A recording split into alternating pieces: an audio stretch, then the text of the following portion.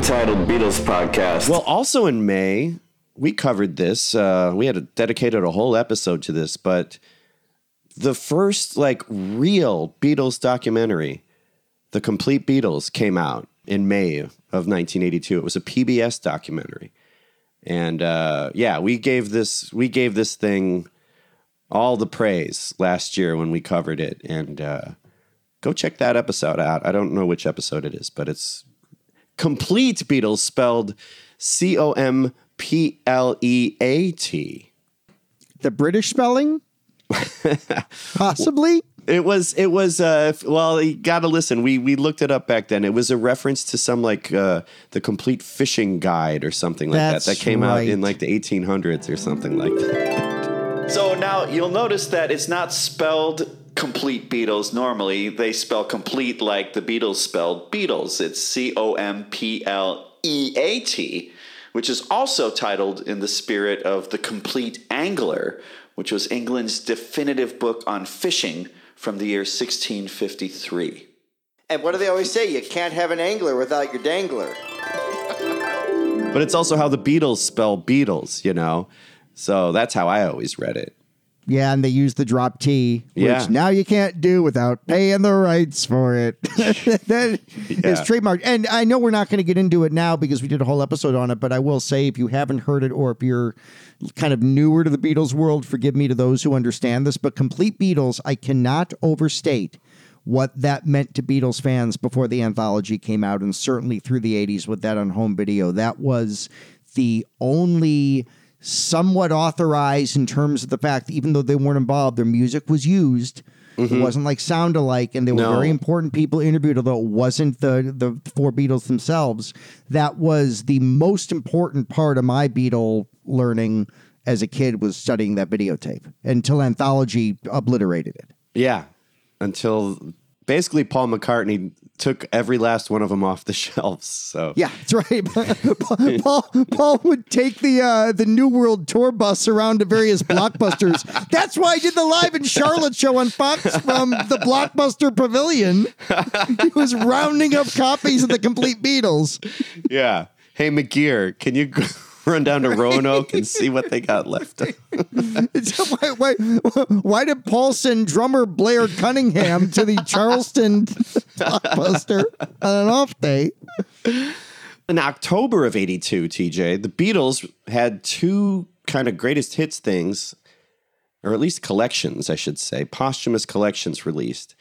On the first, Victor Company of Japan released half-speed mastered versions of the Beatles LP catalog. You could buy it as a box set. It was called the Beatles Collection. And people were loving it at the time. And it sold out fairly quickly, and they had to repress it again, I think, 3 years later. But do you have any of these? I have a half-speed mastered British Help that is lovely. It's the only one I have, with the blue strip on top with the italicized. Oh, is that half speed? Or that just might be the original. That's a Mobile Fidelity. That's not half speed, I don't think. Oh, okay. But yeah, there's a whole, the box of this apparently is beautiful, except as you pointed out when we were talking about this, the Magic Mystery Tour is sourced from the Capitol Submasters, so it defeats who wants half-speed Submasters? What's the point? That's like a digitally remastered cassette. And I know everyone walking around listening to music, every time they hear a sub-speeded half master, I see people blowing their tops in society because they are listening to a sub-speed half master. Is that what we're talking about? It's a submastered half speed. Aye, aye, Captain. Rocky, aye, aye. Rocky, aye, aye, aye. I should say. With this whole Beatles collection, though, great. You just threw down a couple $100 or however much it cost back then, but you get no singles, there's no EPs, and there's no random tracks, because Past Masters hadn't happened yet. So, right. There's no I Want to Hold Your Hand, there's no She Loves You, there's no Day Tripper, etc. Real Beatle fans don't need the singles. No Hey Jude. Sorry, not on an album. Don't need it. For all you Hey Jude lovers out there. Also released... That's me! Oh, well, I'm a Hey Jude lover as well, especially the U.S. version of the Beatles' 20 Greatest Hits, where you get the rare 5-minute and 9-second version of Hey Jude. Now, I listened to this again today because I couldn't tell if they edited it or just faded it at like the 5:18 mark. I would think they faded it early. They faded it early. They should have 8-tracked it on record, faded it back in, pulled a stereo helter-skelter. They totally should have. This was released October 11th in the U.S. and on the 18th in the U.K. The Beatles' 20 Greatest Hits. There are discrepancies. A bunch of them. Yeah. The U.S. version has like No From Me to You and Penny Lane is somewhere else and blah, blah, blah. The American one and the British one has the titles on the top. The American one doesn't. On the cover, yeah. On the cover. And it's so fucking weird because Hey Jude is on the British one, but it's the regular full-length version. Yes. I will say in defense of the American release, the cassette version had the full Hey Jude. So if you had 20 Greatest Hits on cassette, you didn't get that rare 5-minute 9 version that us collectors prefer. That we have to have. I fade it out regardless. If I'm listening to Past Masters 2, I just press stop. I don't even do a fade. Yeah, I know exactly where that 5-minute 9 mark comes in. Tony, this album, especially, this was what, 5 months after Real Music? Yeah.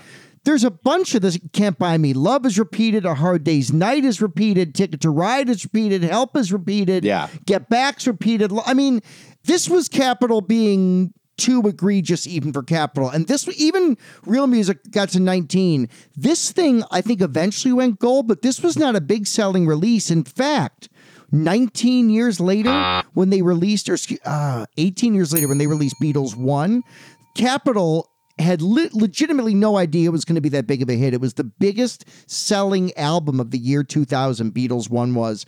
And partially because 20 Greatest Hits was such a dismal seller for EMI worldwide, nobody saw the success of Beatles 1 coming.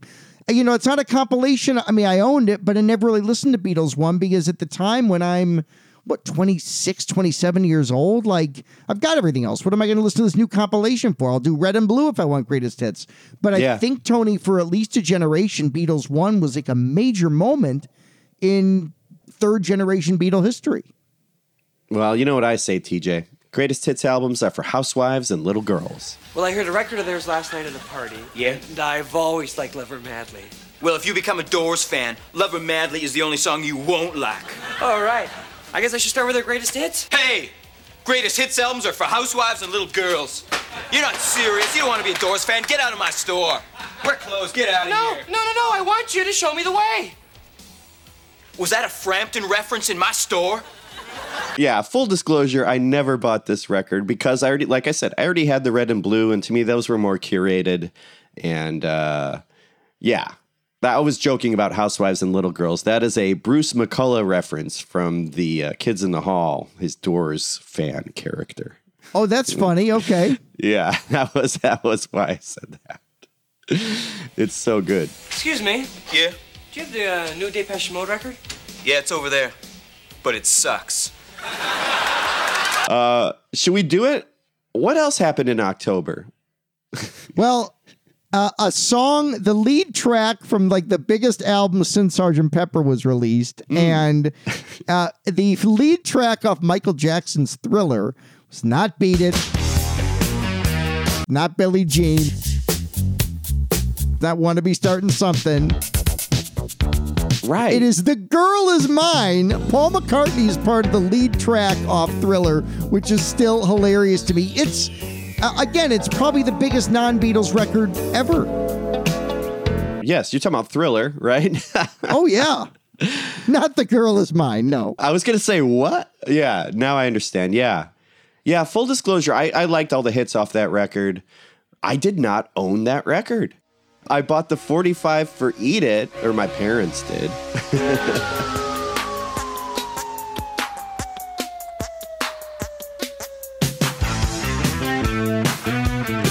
And I guess that would have been 83. So I had Eat It because the B-side was That Boy Could Dance, which was a terrible song. An original. He wasn't much to look at.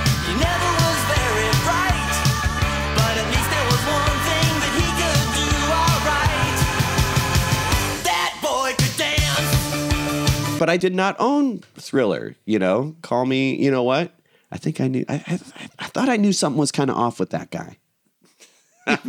You were the one. You were the only person in America who didn't own Thriller. I think most people I had, not as a collector like with Beatles stuff. I think I had 2 copies. I think I had you stole mine from birthday parties. Like, 2 people got me Thriller, and I got 2 Born in the USA's at the same party. Oh, that's hilarious. Because for the 3rd grader who likes music in 1984, that's what's being purchased for you. Yeah. I owned Thriller. I loved Thriller. Everybody did. I've chosen to cancel Woody Allen, but I'm not. And I've canceled Bill Cosby. I haven't canceled Michael Jackson. I know it's awful, but I love Off the Wall probably more than Thriller. Yeah.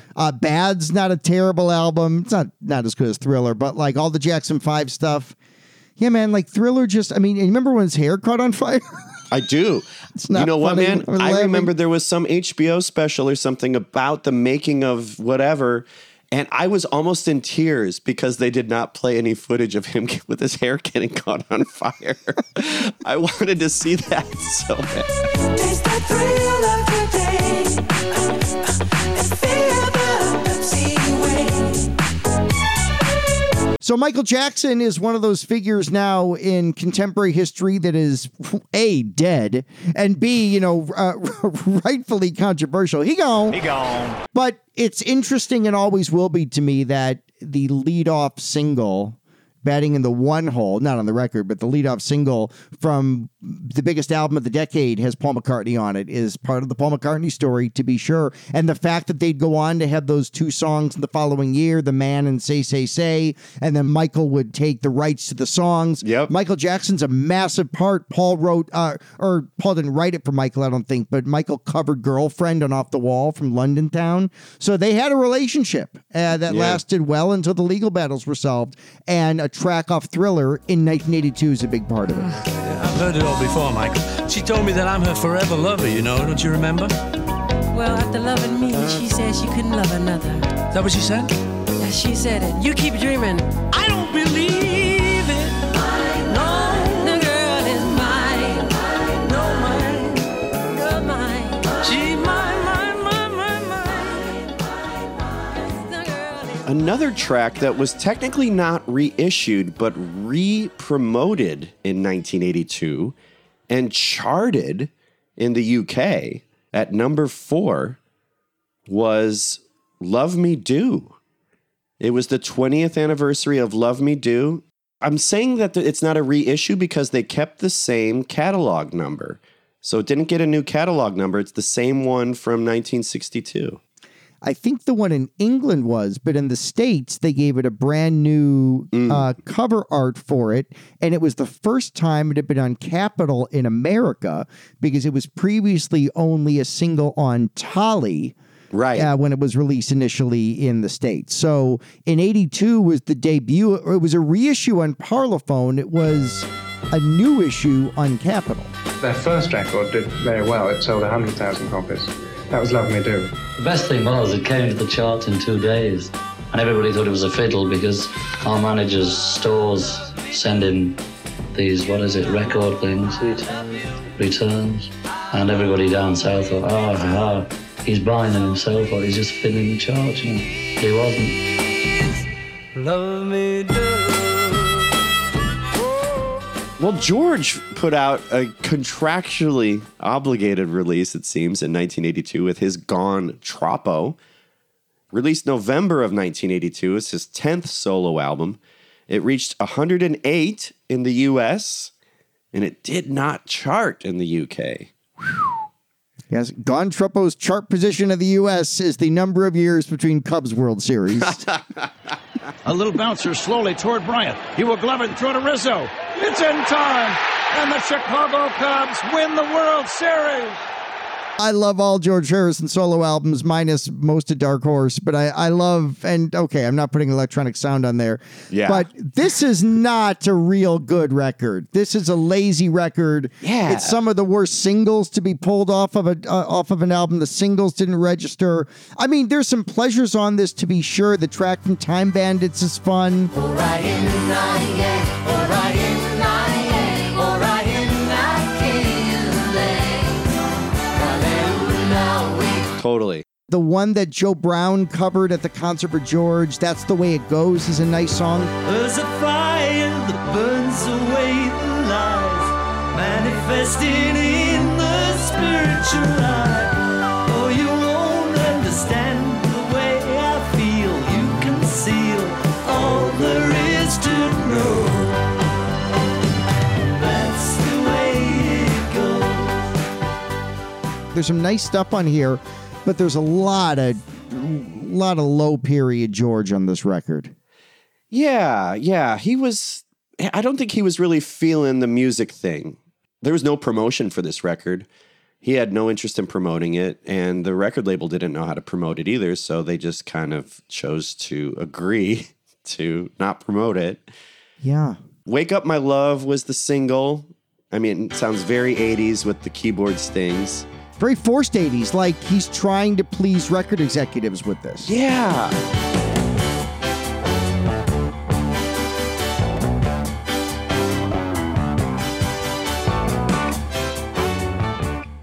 Yeah, I think the 80s were a hard decade for a lot of 60s musicians. A lot of people were kind of like, what do I do now? What the fuck is this?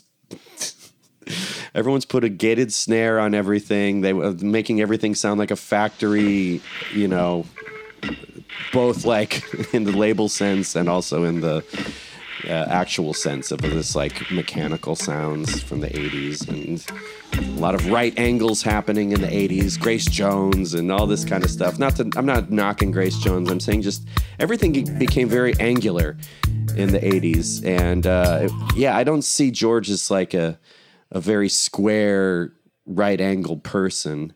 And he was just getting into films, you know. Time Bandits was on cable, I believe, in 1982. It was probably my favorite movie in 1982. Yeah. I watched the hell out of that on cable.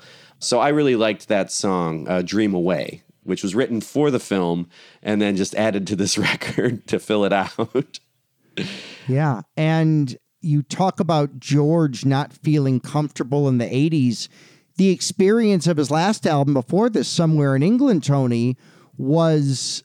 he had to take 4 songs off, and among the new songs he added was called Blood from a Clone, which is commenting on the record industry. That's a bitter, I think that's the opener in Somewhere in England. There is no sense to it, pure pounds and pants to it. It's so intense too, makes me amazed. Don't want the music, but they're making music with some awful noises that they get played by beating their heads on a brick wall. Hard like a stone. Ain't no messing around with music. Give them the blood from a call. I mean, the cover artwork changed, and, a great song like Flying Hour was kicked off. So he'd been fighting with Warner's for at least 2 years. And then he released this album, basically says, fuck it. I mean, listen, again, I love George. You're listening to the show. You love George, everybody. But you can make an argument that I Really Love You in Circles is the worst solo Beatle 45 of all time. It is worse than Lipstick Traces and Old Time Relovin'. Whoa. That's what I'm saying. I mean, I slightly disagree with that, but I hear you. I like Circles. I mean, I had first version I actually heard was the Escher. Excuse me. Yes. The Escher. Thank you. Bernard Prudy would not be happy with your mispronunciation. Also, Dick Lester's dead. Right. He's not. He's still alive. Breaking. At this taping. No, but so I heard the Escher version first off of a bootleg, and to me it's a spookier version with that. Friends come and friends go, as I go round and round in circles. It actually sounds more like a Saucer Full of Secrets, Pink Floyd outtake, from the same year. Yes.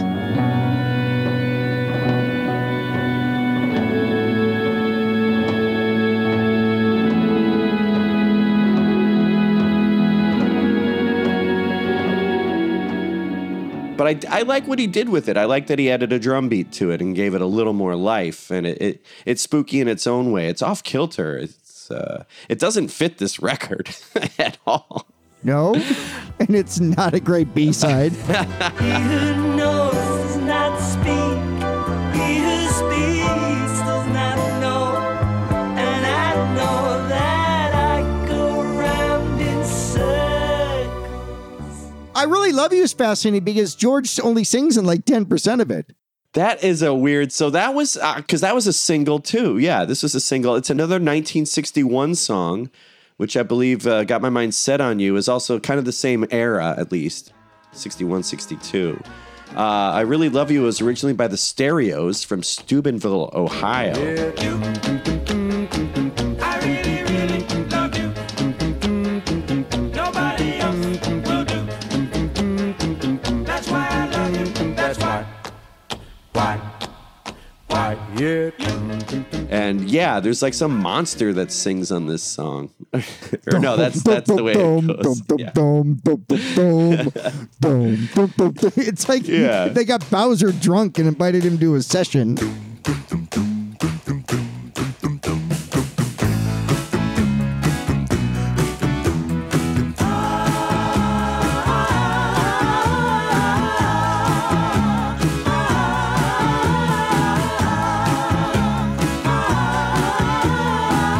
It was kind of like the first version of Got My Mind Set on You. It just didn't do as well, you know? Like, let's dust off this old obscurity from the early 60s that no one knows except me and my record collector pals from England. Right. I feel like he was trying to dress this album up with like, oh, this is how an album is supposed to sound. So, you know, he brings in his friends and their studio cats and they go into Friar Park.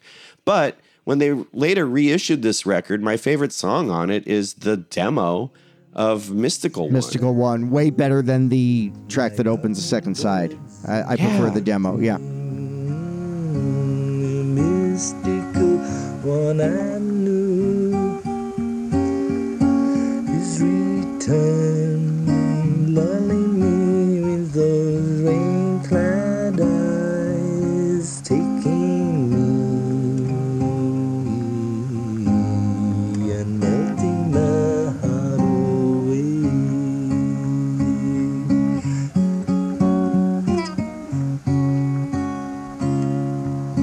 Taking me and melting my heart away.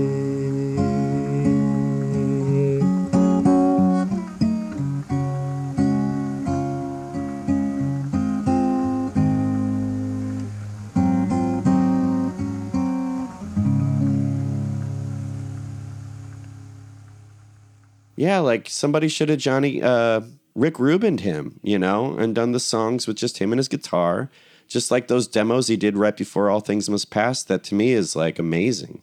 And yet when he came back, thanks to working with Jeff Lynne, he came back with an album that was in Cloud 9, equal parts commercially massive and artistically way better than Gun Trot. But whether or not Cloud 9 is a favorite album or not, I think you can fairly say it. He gave a fuck on Cloud 9.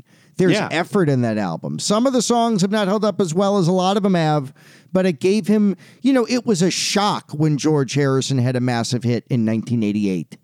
Yeah, that was funny. It was like, what? All right, cool. Yeah. Yeah. Yes, he would come back. But as far as we were concerned, he went tropo, which is Australian slang for being like overheated from tropical heat or going bonkers. So this is his Jimmy Buffett song, as I think you've referred to it before. Yeah, it's Jimmy Buffett music. Also in November, the John Lennon collection was released on Geffen Records, with Love being a single released in the UK. Oh, TJ's going to... Look at that. You've got it right there. Nice. Well, I've got two. I've got the UK single of Love, and in the States, they issued Happy Xmas with Beautiful Boy. And that's the same picture. One's a tight and one is a wide. I don't know if it's the same exact photograph. I think it is. Kind of looks like it. Love as tight as you can make it, as $. But just as tight as you can make it. I've been listening to Mind Games a little bit lately. Good for you. Good for you. A lot of people dog on that record. I like it. I like Mind Games. I dog on side 2 of Mind Games. Okay, I'll give you that. But the title track to me is one of my favorite songs, which does appear on this collection. Yeah, it's a good collection. By the way, I was going to say, that photograph, that was taken on December 8th, man. That was Annie Leibovitz. Yeah. So, man, he's got hours to live when that goddamn picture's taken. That's scary. Can I show you something a little chilling? Because I got this album in real time. I've had on this album 1982, my band Handgun sticker I got at Beatlefest has Good for I you. stuck to this record after Good for you. Beatlefest 82, which would have been August of that year. So I always associate the fact that it's one of his last ever photos with.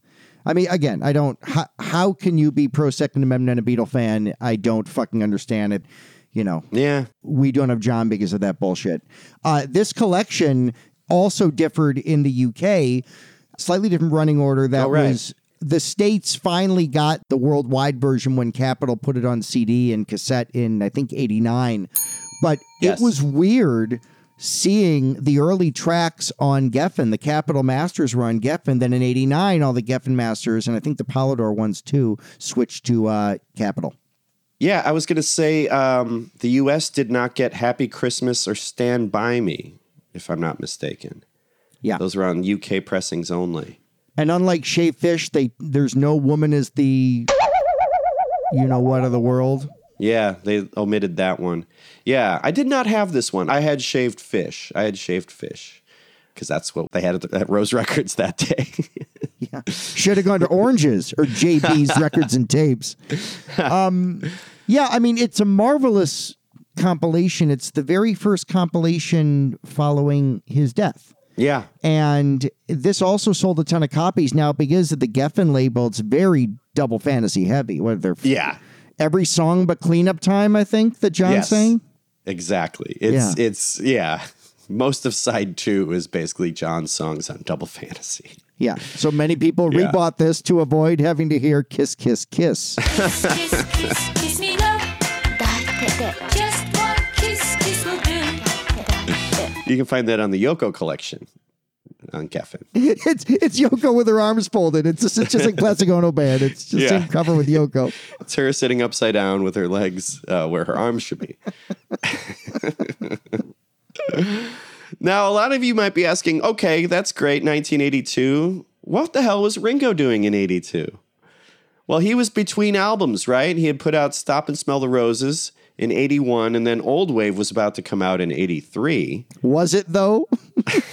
I think in Germany and Canada. Yeah, if you lived in Germany or Canada, Old Wave was about to hit stores. Poor Ringo. Poor fucking Ringo. This one's got to be for Ringo. This one's gotta be for Ringo. Take 2. So I was like, okay, what's Ringo doing in 82? I mean, yeah, maybe he was like just bathing in all the royalties from 1981's hit Caveman. Anyway, we had a lot of great memories on that movie, and Atuk, Aluna Lana. Atuk, Lana, Alunda, Atuk. Which he kind of was doing. He was filming this strange short film called The Cooler, produced by MPL, right? This is a Paul McCartney thing. I'd never heard of this till you sent it to me. I never knew about it. I watched it twice. It was It's great. Yeah, so you can see it on YouTube. It's called The Cooler. Put in Ringo, The Cooler. You'll find it, I'm sure. It's about 12 minutes long or so. Not long enough. It's the original Eleanor's Dream from Broad Street. Yeah, it's just with a lot of yellow in the post-production coloring. It's a very yellow film.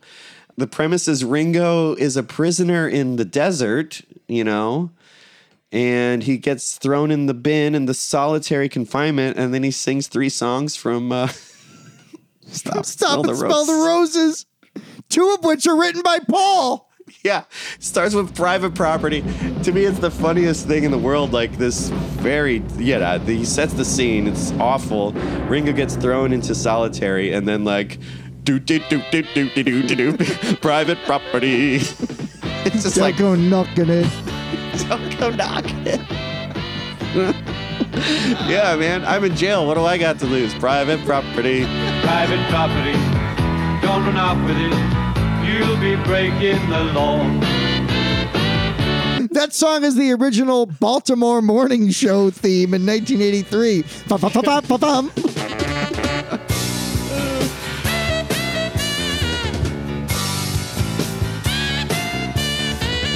Yeah, man. And then you get 2 more songs. Now, hold on. Was that last song from Old Wave? Wasn't that last song? No, they're all Stop and No? Smell the Roses. Okay, Attention is okay. the one. And they lead into that so heavy-handed with the drill sergeant 100 times. Attention!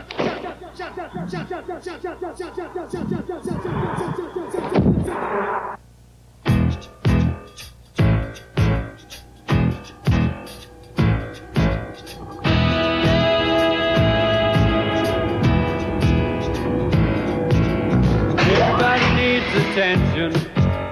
Everybody wants to smile. It's basically Ringo and Caveman is an extension, this extension of that, and it's all an extension of Ringo taking photos with a young boy in A Hard Day's Night. Ringo, the original Michael Jackson. Say it ain't so. Go, Ringo. Yeah, I mean, this, and it is, by the way, the same cast as the dream sequence in Broad Street. Yeah, because Barbara's there. Yeah, Linda. And Linda's there. Yeah, I didn't really recognize Linda, but he makes out with, presumably that's Barbara Bach, right? I don't know, man. I would think so. I couldn't tell anyone apart. Thanks, Mo. They all looked like the women from the Robert Palmer video. You know what I mean? They're all simply irresistible. Yes. Simply irresistible. Now, this was taken to the Cannes Film Festival in '82, man. They played this in France. It did not win Best Short in '82, but I'm glad it was entered. I'm glad Ringo went to Cannes. I'm sure he went, right? Why not? I think he lived there for a while, didn't he? Or somewhere in the south of France? Yeah, he did all the drum parts on Exile, man. he totally did. Well, that was the Beatles in '82. I'm sure we probably left something else out there. I mean, they're a beloved band, as you know. That's why you're listening. That's why we're here talking about them. I do have a few more things I was going to spring on you. You ready for this rum springer? All right. Rum spring me, please. Not to be confused with the hit Rump Shaker. So, Tony, in 1982, I got to find these when I show you. Hold on. Okay. In 1982, there were a couple of very weird Beatles 45s that came out. And of the first collection, I can't find the... Oh, here it is. They released flexi discs at Sam Goody and Music Man that are red, white, and blue. It's got the Beatles collection on the back. These are compliments of Musicland. I got these at the Musicland at Water Tower. Oh, that's awesome. I remember that. That's where I bought my Falco Rock Me Amadeus single. Yeah, man. It's a great record store. Long gone in Water Tower, but this one is the Beatles 62 to 66. It has All My Loving and You Gotta Hide Your Love Away. Nice. The blue one is 67 to 70 and it's got Magical Mystery Tour and Here Comes the Sun. Then there's a white one that has Rocky Raccoon and Why Don't We Do It in the Road. Awesome. These flexi discs, which are Paul random. songs. Interesting. Isn't that wild? Those are cool, man. Yeah, aren't Have you those ever great? looked those up on Discogs to see what they're about? I have. They're a little more common than I thought because they were available at Sam Goody's all over the East Coast too. Sure. So they're like that McDonald's record that came out in the Sunday paper. do it with me. 3, 4. Big Mac filet of fish, a quarter pounder with some cheese and ice and coconut. Nah, too bad. No, French something about a fries. vaccine. We didn't start fire. It's the original. And the last little thing I have from 82, Collectible Records, which released a lot of oldies. I only have 3 of these, but they released 45s of all the Star Club songs in picture sleeves. Oh, man. And I bought a few of them at the time. Like this one, as I saw her standing there and Can't Help It, Blue Angel. I don't know what that song is.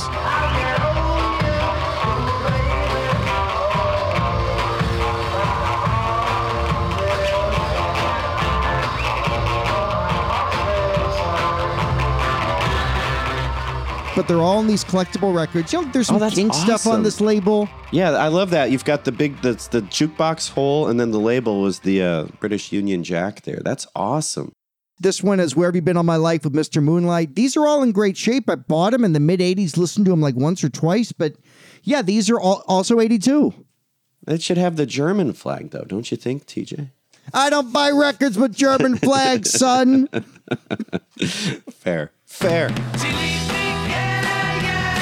So Tony, that's a lot of Beatles stuff. There is a couple other random these weird kind of bootlegs called Timeless 1 and Timeless 2, which are picture discs. One's a 45. Oh, wow. That are just interviews. This one's actually from 83, but this one's 82 here. Just a picture disc with interviews, That's cool. Making a Hard Day's Night, that kind of stuff. Yeah, 82 is one of the most prolific years for Beatle releases, and it's stunning to say that. But 12 years later, think of all that product from the solo Beatles and the American arm of their record company. It's wild. Yeah, man.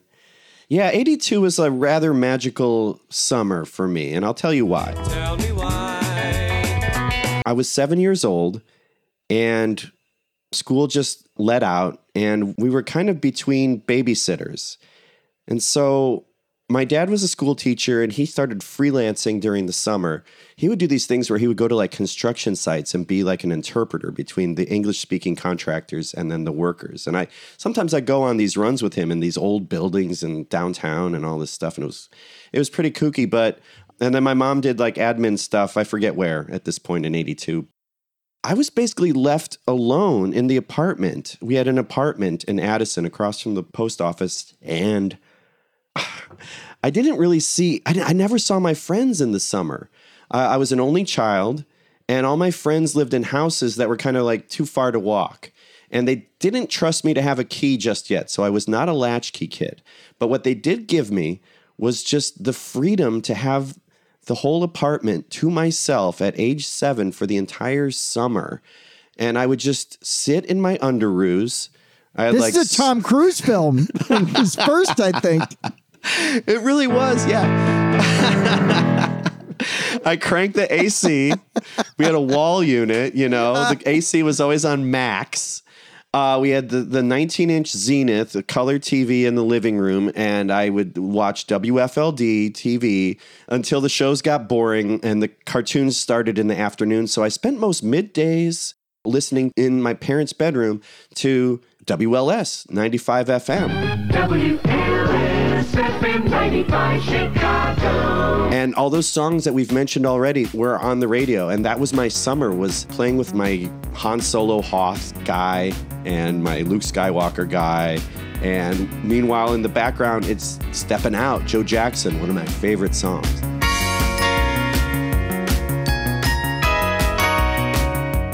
Me too. Hurts So Good, John Cougar. I loved Hurts So Good. I loved that more than Jack and Diane.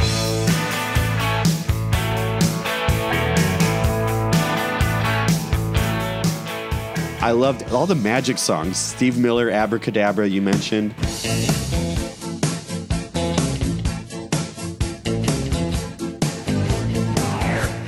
But also America, You Can Do Magic. Yeah. With the Heart of Stone.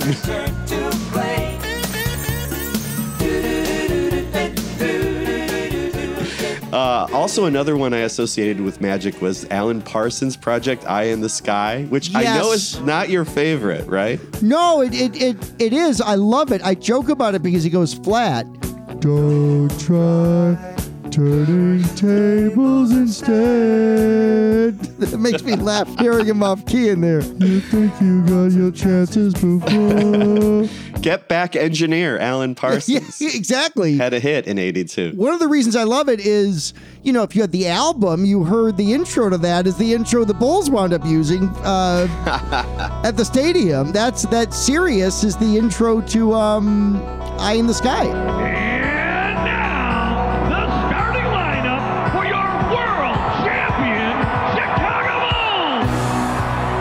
Bulls. So anytime I hear one of these songs, and there's so many more, we can just list these songs, but they take me back to that very special summer where, I don't know, I was just on my own and like the world was mine, and it was just this wonderful thing. I have no idea what I ate. You know what I mean? Like, what did I eat for lunch? I have no idea. But I could tell you, like, Hostess 2 p.m. honey buns? No, we didn't play honey buns. We were like Dolly Madison. We got zingers and stuff like that. 10 singers, 9 singers, 8 yummy singers, 7 singers, 6 singers, 5 tasty singers. But until like 2 p.m. and like, I didn't care for Mighty Mouse, so I probably waited till 2:30 and stuff when Flintstones came on. I felt like that summer really shaped who I was as a person, like my ability to be independent and enjoy being alone with myself. And like, that's why I've been able to drive across the country by myself. Seriously, like I've probably done that 15 times and I fucking love it, man. Yeah. I love it. I loved that freedom and that independence. I don't know. There's something magical about 82 for me. And any of those songs take me back there. Even the nights are better, TJ. Yeah, now that we're here together, Tony, I love that so much. I mean, we had a very different experience in 82 where I was listening to the radio a lot, WLS. I was listening to, I'm pretty sure B96 in its infancy was doing top 40 as well. So we listened to B96 before B96 became... B96, the killer bee stings them. You know, kind of... Dance music, yeah. Dance pop in the early House 80s. and all that, yeah. Yeah. I no disrespect to that, but this is when it was like top 40, and we were listening to that a ton. And I would, only child too, my dad worked, my mom would just smoke cigarettes with my grandmother. My grandmother lived with us. They just smoke and let me play what I wanted to as an only child. And I'd listen to the radio after school as well. I was a Channel 9 house. So I was watching, there was 32 and 9. What was 9 playing? Yeah, I was strictly 32, really. Well, I watched 32 for like the Brady Bunch at 4:30. Yeah. Like I watched that early, but then at 5, it was like One Day at a Time, Good Times, The Jeffersons, that summer, like Alice or Barney Miller, like that block is... Because then WKRP a year or two later was on at 5:30 and everything. KRP also went off the air in 1982, and the last episode in the spring the last new episode ranked number 7 in the ratings, but CBS, which hated WKRP, had already canceled it by then. But it was ascending in the ratings. But that was one of the hits of 82, was they released the Steve Carlisle, the single version of the WKRP theme. Baby, if you've ever wondered whatever became of me, I'm living on the air in Cincinnati, WKRP. I would have a thing with my dad where once a week he'd buy me a 45 at Downtown Records, which is our local record store, a walk from our house. There was a Haagen-Dazs and a Downtown Records. And it was like, I could get a 45 once a week, or this summer of 82, or I could get an album a month. And my dad, who did okay in the 80s, and I was a spoiled only child, did both, right? I got a 45 a week, then at the end of the month, he'd say, all right, what album do you want? And that's how I kind of build the collection. And Tony, those same songs, all the songs from 82 that I love and connect with are from the spring, summer, and fall, that age when I was just eating ice cream, catching fireflies with my father, and walking to Downtown Records. My favorite songs from that summer, Someday, Someway. Somebody's Baby. She's gonna be somebody's only light, gonna shine tonight. Only the Lonely by the Motels, one of my all-time favorites. It's like I told you, only the lonely can play. Stepping Out by Joe Jackson. Yeah. Donald Fagen, way before I cared about Steely Dan. IGY, I just loved it. Was always so long. What a beautiful world this will be. What a glorious time to be free.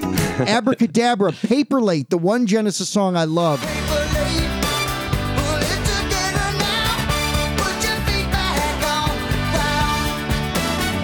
Hurt So Good, Jack and Diane. Eye of the Tiger was that May of 82, Tony. Yeah, man. Vacation by the Go-Go's.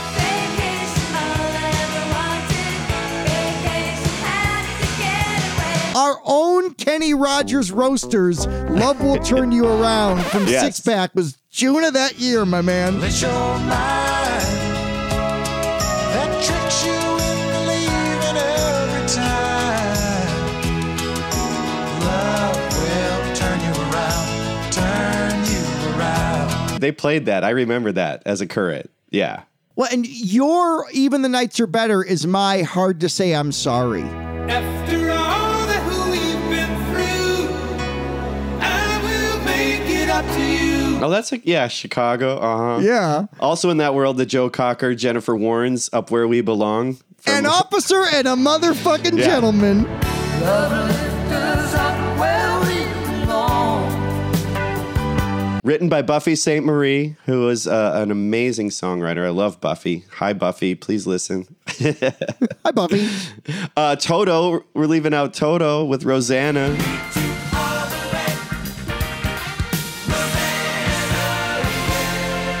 And Africa, of course. But Rosanna was the one that had the Purdy Shuffle, or Porcaro called it something else. It was like a combination of the Purdy Shuffle and the Bo Diddley beat or something like that.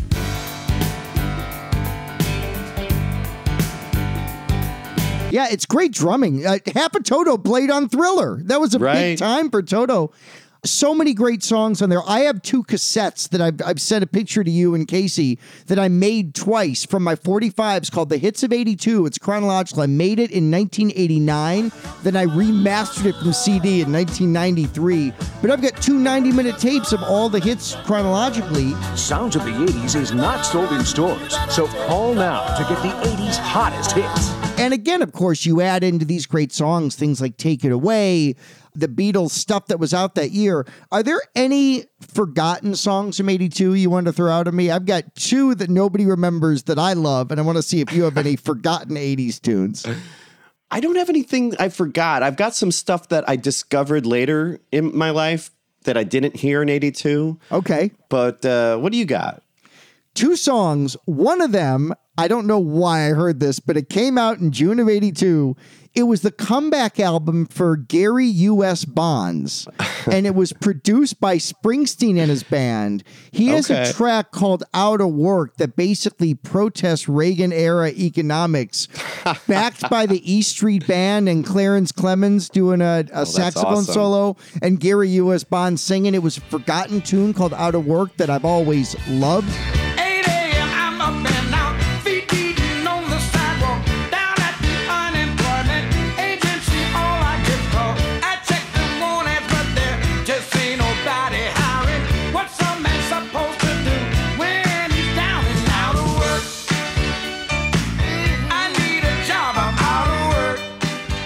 And there's a random, I'm not a huge Santana fan. I mean, unless they're with Rob Thomas.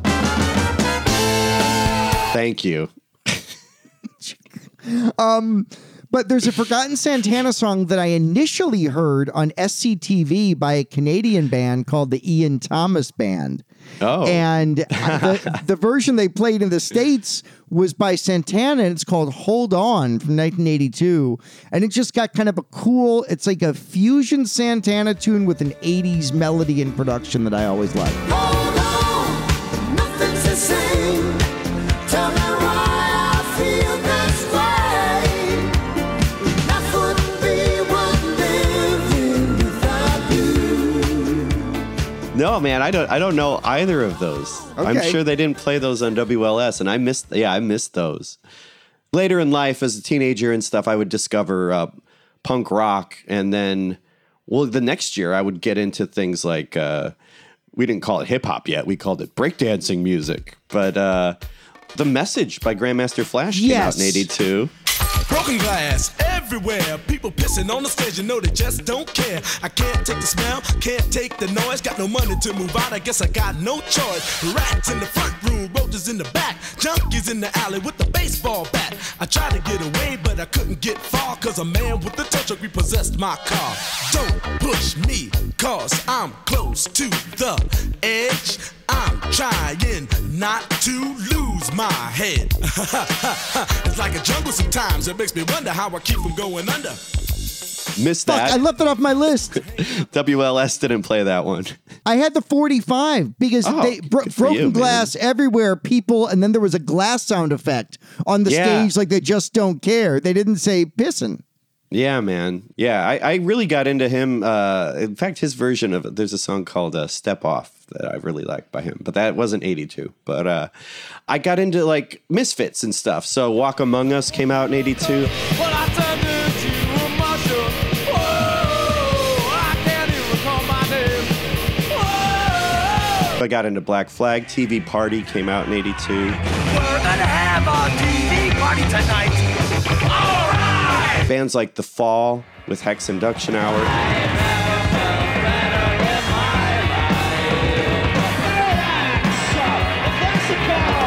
Flipper, the generic record. and the Descendants, I should say, because they mentioned the Beatles in Milo Goes to College. I've got some gas. Fix my motor. Turn on my Beatles tape. It gets you out of my head. Those were some things that came out in 82 that I discovered later in life. But 82 was a pretty damn good year, man. Pretty damn good year. For music, at least. Dude, we didn't mention Billy Joel's Nylon Curtain is 82. Maneater. And yeah, man, the H2O album gets Hall & Oates staring at each other sweating. I just want to be very clear. It's Let's Get Physical come to life, also 82. Also 82, right. Bill Murray sang that on the first episode of Letterman. Cheers debuted in 82. Newhart debuted in 82. Oh, yeah, it was just a very fertile year that felt like it was about to define an era, and in some ways it did. Some of the cultural stuff, we mentioned E.T. and all that. By the way, we didn't mention on this episode another song from 82 where your guy, Neil Diamond, wrote a song for the film E.T. They didn't use it, and then on the 45, it was called Heartlight. Inspired by the movie E.T. because it wasn't used in it. I love stories like that. Oh, yeah. Yeah, I like that song, and that was a good song. Turn on your heart light. Let it shine wherever you go. And the Kenny Loggins had an album called Heartlight in 1982. It was a song. The album was called High Adventure, but keep going. Where he had a duet with Steve Perry that is, help me out with this. We've talked about this, I'm sure. The least rock and roll song ever made. Oh, yeah.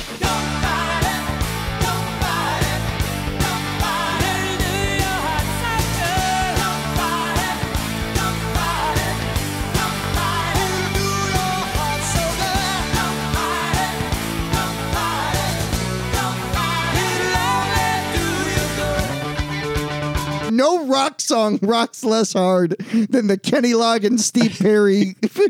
Oh my God, Asia. Tony and I and producer Casey are in agreement.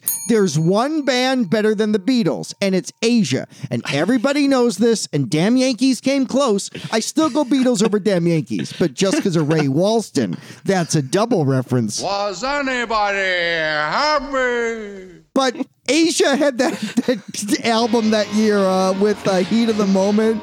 Yeah.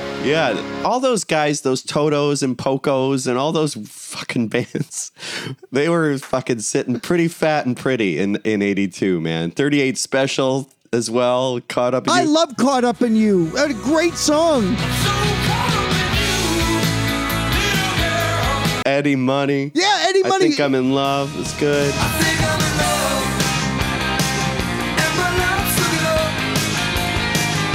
Buddy, the novelty songs.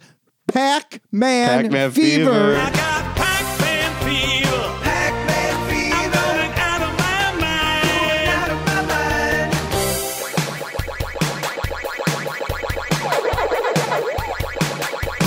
mind. Buckner and Garcia. Bill Buckner and Garcia. That's right.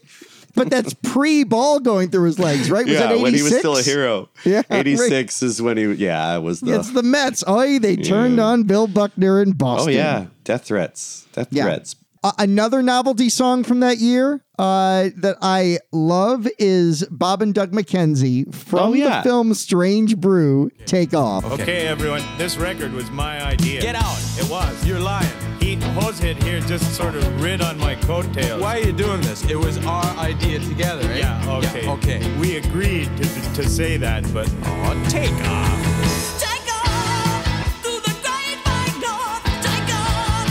It's a beauty way to go. Take off through the great white north. Decent singing, eh? Yeah, he's good. Strange Brew was another movie I watched on cable that I quite liked. I just thought, I didn't get drunk humor. I just thought it was funny their dog could fly. And the hockey scene always I loved because it was so strange. So funny. Stray Cat Strut. I wish I could be as carefree and wild, but I got cat class and I got cat style.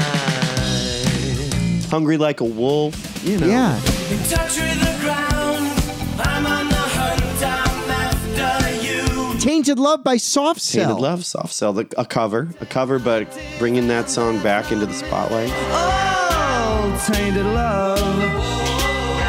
Billy Squier, Everybody Wants You. Great riff in that. Yeah. Everybody wants you. Yeah, man. Laura Branigan, Gloria, sung on an episode of Chips. Chips. She sang it that might have had the Cousins. I don't know if it was. Was it Ponch and John? Well, yeah, Eric. It was Eric because Eric Estrada was trying to be a singer that year too. Man, it was one of those. Right. They brought on Laura Branigan to try and sell Eric Estrada's singing career. And we are the Cadillac Foxes!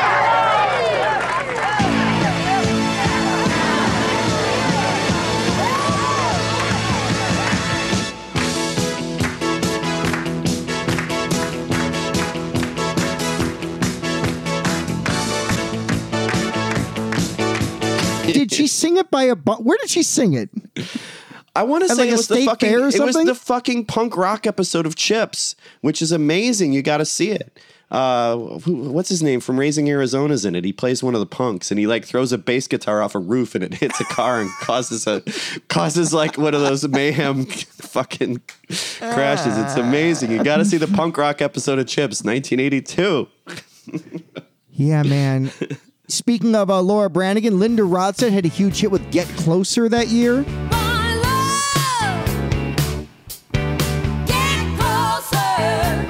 Fuck, man. It was a good year.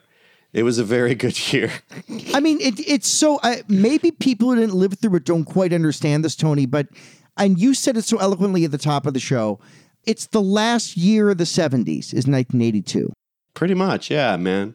It's what killed Marshall Crenshaw's career. Marshall Crenshaw was trapped in another era, and the next follow-up albums, as we've talked about on the show, never quite could succeed because he's going up against this kind of Phil Collins world. Yeah. You know, everything felt... I mentioned Paper Lake. That's the one Genesis song I love, because I love me some Earth, Wind, and motherfucking Fire.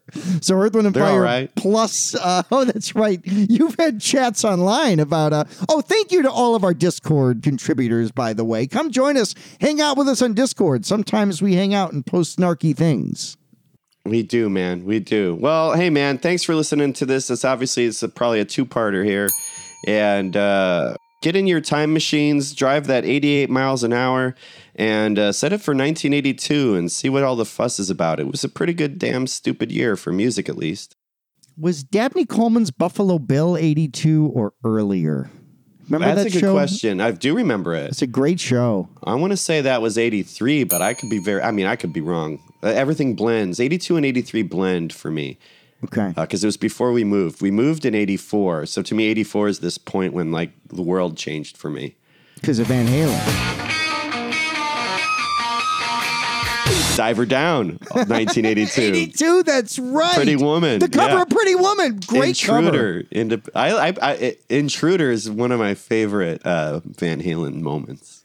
Yeah. Yeah. Great albums in 82. And then there's Gone Troppo. Eating a fruit bat. All right. I got one last thing. This is your Beatle thought for the day. TJ, if you added an S to the end of the Beatles, they would be the Beatless.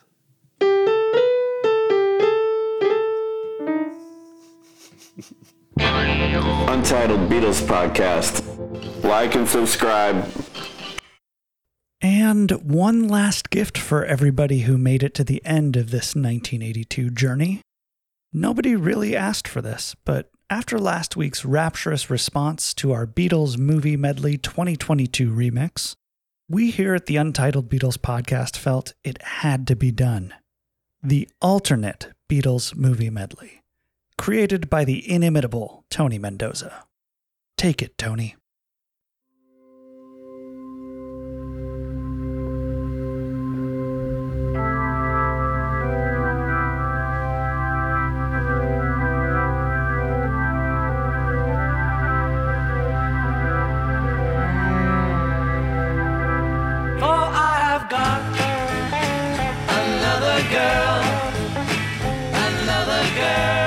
Me say that I've got nobody but you.